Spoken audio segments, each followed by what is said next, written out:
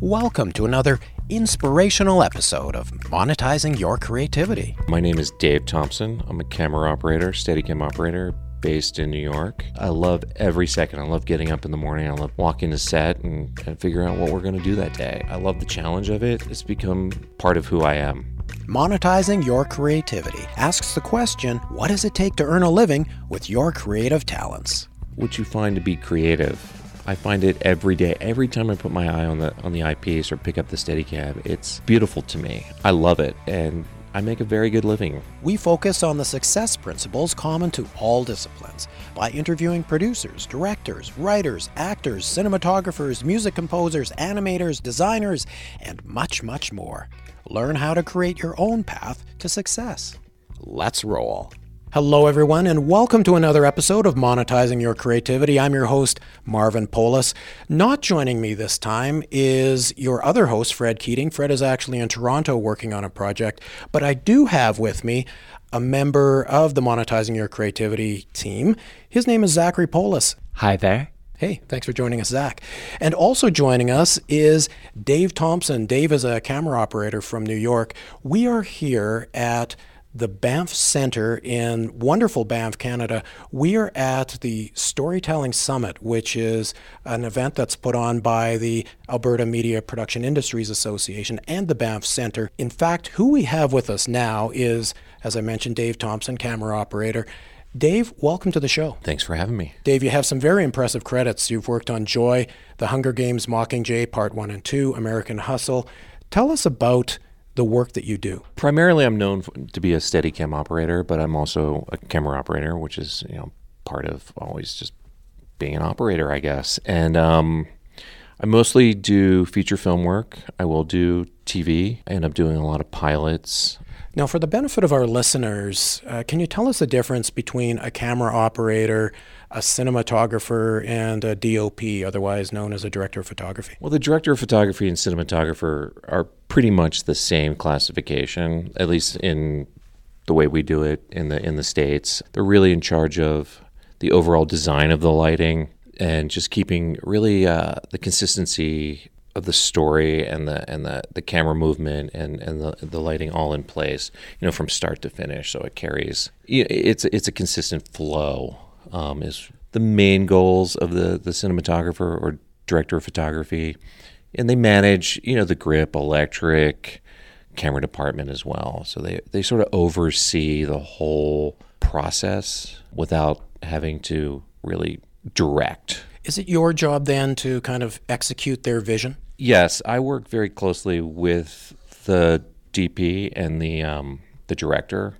More so lately on a lot of jobs, we've sort of gone more to the English system with high def, with the advent of the Alexa, and where a lot of times the DPs will be in the tents, and then it leaves us out on the field or the wherever we're shooting the set, and it's more of working with the director and sort of just going through the camera move or what their ideas are and sort of executing them. So I imagine with each feature, there's new camera operating equipment that you're dealing with, whether this month you're working with an Alexa or the next month you're working with Red and you might be working with a new dolly system or cranes. How do you get acquainted with these new tools? Is it before production begins? A lot of times we'll be able to see the equipment in our prep. So we usually, like a director of photography for I'd say for like a 70 or to 100 day shoot, they probably get about 8 weeks of prep with the directors. And then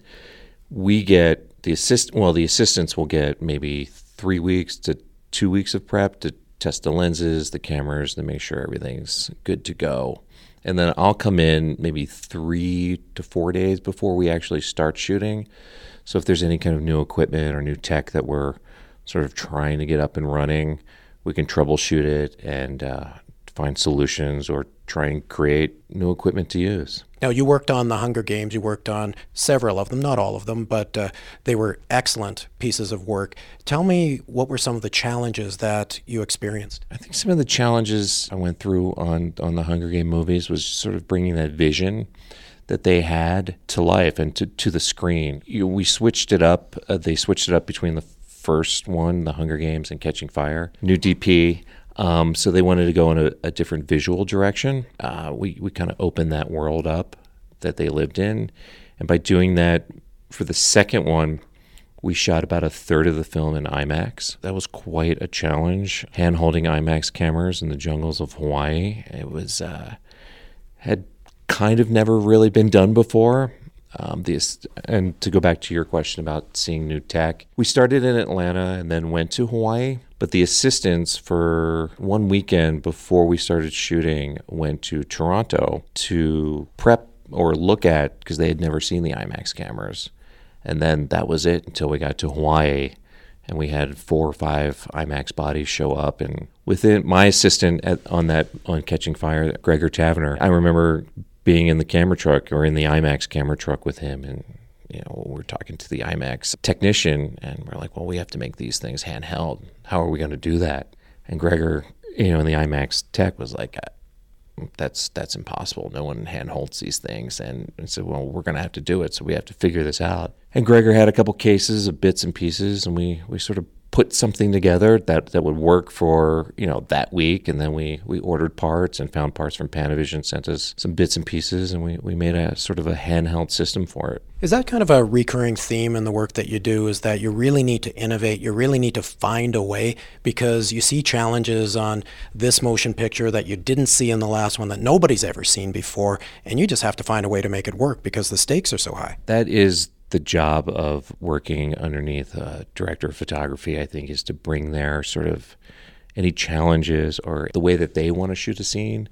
Because every piece of gear is completely modified for our use, for whatever the situation could be. You don't just pull it off the shelf and shoot with it. It's this gets tweaked, that gets tweaked. Oh, what would be great would be we need a handle over here, so we got to figure out how to put one on there. And we come up with a system. A lot of it's done on the truck or in the field, and with bits and pieces left over from other jobs and stuff from hardware stores and all over the place. The grips will give us pieces of gear to work with. So what kind of person is really successful at the sort of work that you do? What are the attributes of success, so to speak? I think you have to be ambitious. You have to be passionate about what you want out of the job. You need to have a little bit of technical savvy. A lot of that can be learned in the moment or on the job. You have to be very humble because you will fail. But that's a good thing, because I think that really teaches you to go after it even more and to push yourself.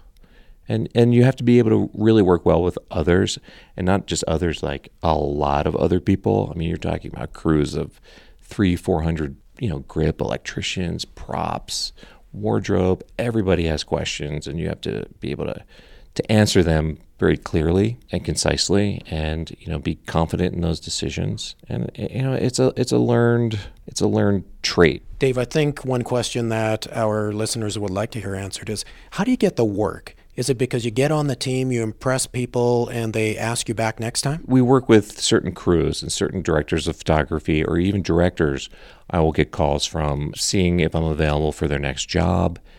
And then they trust us to put together a really good team. And, that means a good focus puller, a good second assistant, good loaders. And the people that I work with, they're just really nice people. They trust you to do your job and to do it to the best of your ability. And they know that we're going to get the shot or whatever they have imagined, that we're going to do it for them. So is it that people hire who they trust? A lot of times it's who you trust, and it's who you can work well with. Everybody can't get along all the time, and personalities clash, and it's different for each job too. Each job has its own challenges and rewards, and you try and find the best people for those challenges. On a typical day on set, how often do you find yourself reacting to, say, a mapped out storyboard versus responding to actors on set? How much of it is improv from the actors? It depends on what the movie is.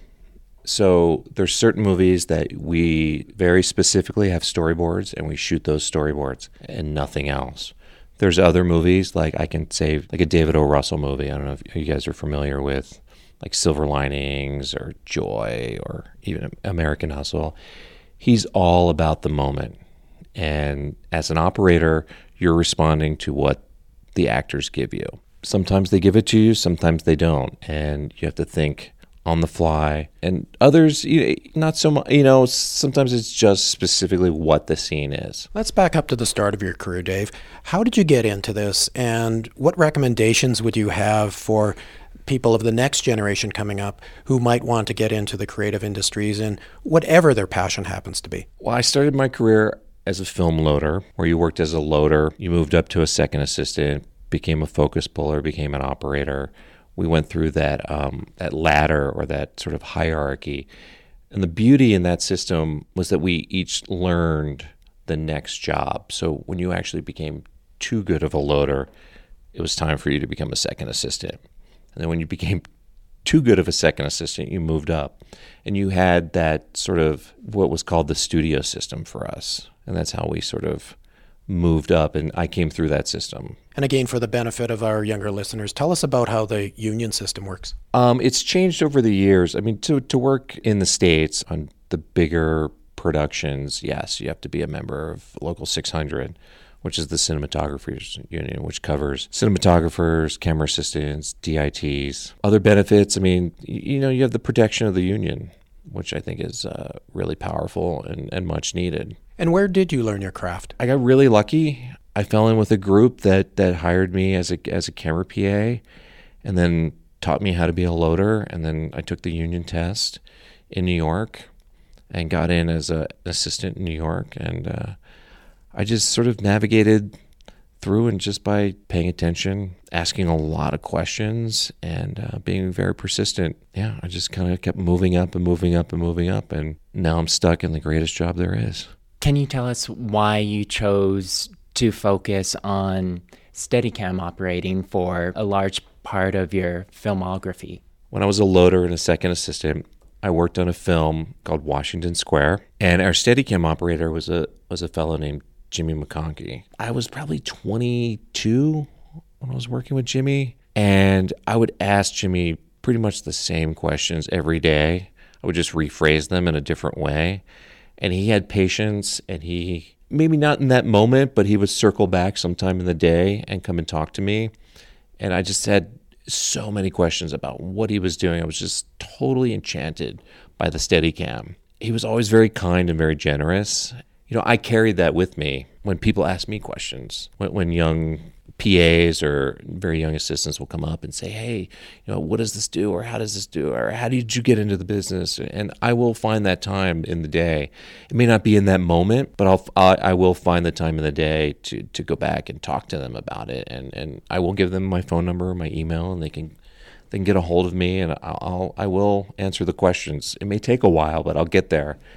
And, I took that from Jimmy because he took the time. And there's another Jimmy, and he probably does not remember this, and I haven't seen him in about 20 years, but Jimmy Muro. I was working on a movie called True Lies in D.C., and Jimmy did the same thing. I had a bunch of questions. I was just mesmerized by watching him operate the Steadicam. It was the most incredible, beautiful dance I'd ever seen somebody do. The way he did it was absolutely mesmerizing. And, it was the same thing. I just asked him questions after questions after questions, and he would let me put it on and at lunch, and I would run around in the parking lot, behind the truck, and he had the patience, and he was fine. He totally got it, because everybody has to start somewhere. Great thoughts from Dave the mentor, and your mentors as well, Dave. Speaking of mentorship, there are people who say that you really can't earn a living in the creative industries, that all artists are starving artists. As some mentorship advice to our listeners, what would you have to say to that? Because I'm guessing you would beg to differ. I would beg to differ. I think what you find to be creative, I find it every day. Every time I put my eye on the eyepiece or pick up the Steadicam, it's beautiful to me. I love it, and I make a very good living. My family's very happy, and we live very well. And if you can find that in any art, you just have to be able to express yourself. And I think being a camera operator, I get to do that every single day I'm on set. Dave, because of the way things change in this industry, it seems like you really need to have a passion for learning. Tell us some stories about how you've gone kind of above and beyond the call of duty to learn new things or to get better at your craft. I think, just learning the craft and being passionate about what you do it takes a dedication. And I would go to, when I was an assistant, and I didn't know how to load a Panavision mag, I would go to the rental house and just went in every day and just learn those cameras inside and out until I was completely comfortable in doing it. I remember when I was a loader, not knowing how certain mags worked. So I would do it in the light. I'd take a dummy roll of film, load the mag, put a blindfold on, load the mag, mess up, figure out where I messed up, start loading the mag, put the blindfold back on. And I did that over and over and over again until it became second nature, until it was embedded basically in who I was. Like, I could do that. And the same dedication carried on to when I became an operator. Practice. And Steadicam as well. I just learned till it became part of who I am. Now, we're really geeking out on some technical details here, and I'm loving every second of it.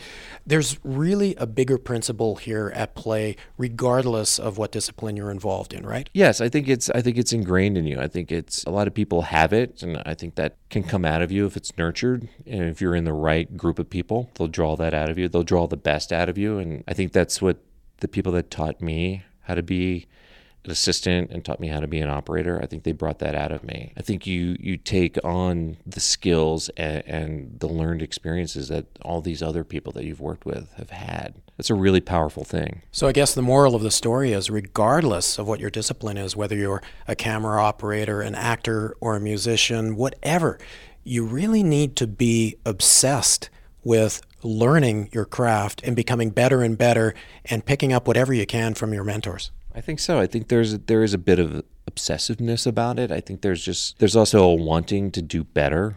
I guess that basically is obsessiveness. Now, we've kind of touched upon this, but I want to get into a little bit more. In your case, physical fitness is a really important thing, and I know that there's a story that you wanted to talk about with respect to Mockingjay. Sure. Well, all of those films, Catching Fire, Mockingjay, Part 1 and 2, were very, very physical films. I would say 98% of them was handheld or Steadicam, primarily handheld, and that takes a very big physical toll on the body. With Catching Fire, we did a lot of IMAX handheld. I knew the load was going to be tremendous, so I prepped pretty thoroughly with a trainer just to get myself beyond physically ready. So this is really an industry where, for a lot of people, that kind of fitness is an important thing. In your case, as a camera operator, sometimes as a Steadicam operator, but really the stunt people, the actors, the sound people, the people on the crew are doing some pretty heroic things a lot of the time. I guess this may sound a little strange, but I think we're sort of the athletes behind the star athletes. We're like the backup team that supports them. And when we go down, that's it. It's a very physical job, and you have to take care of yourself. You have to eat correctly. You have to proper fitness. Yeah, it's demanding. Long hours, night shooting.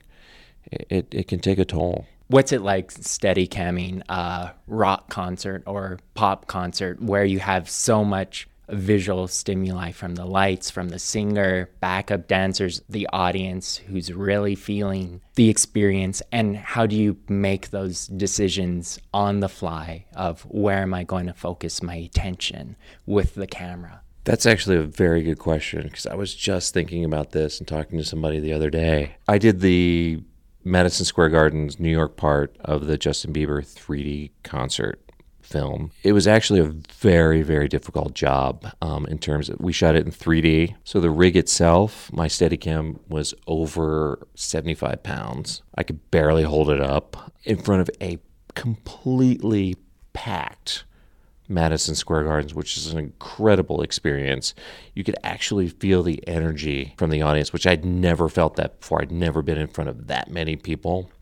And on stage is even more incredible because, they're not looking at me, but they're looking to the guy that's like 3 feet to the left or right of me. But still, you feel that energy and you feel those eyes. It was quite a technical challenge as well, because that was the first 3D job I had done. And with that rig being so heavy, the guy calling the show for us, the stage manager, I guess, was really calling it. I remember I was doing these 360s around him, and he's telling me, he's giving my cue, okay, so you have to get off the stage in like 5, 4, and he's counting it down. And because that rig weighed so much, I actually had to do like 3 or 4 extra rotations to start slowing down. And he was just screaming in my ear to get off the stage because, they needed to get the crane in there and like they needed to get the other shots. But it took a while to wind down to get off the stage. But it was an amazing experience. My body was totally trashed for like a week afterwards because it was, that camera rig was so heavy. Well, Dave, it sounds like you've never worked a day in your life because you love what you do so much, it's not work. That's a great way to put it. I do. I love it. I love every second. I love getting up in the morning. I love pulling into the parking lot and walking to set and figuring out what we're going to do that day. I love the challenge of it. It's become part of who I am. Wonderful thoughts. Thanks for joining us today, Dave. Thank you. Thanks for having me. Thanks for tuning in to Monetizing Your Creativity. Be sure to join us next time by subscribing to us on iTunes or wherever you get your podcasts. While you're there, please leave a review. It helps us with our ratings. You can also visit monetizingyourcreativity.com for more information about the show. And hey, be sure to tell your friends who want to understand how to monetize their creativity.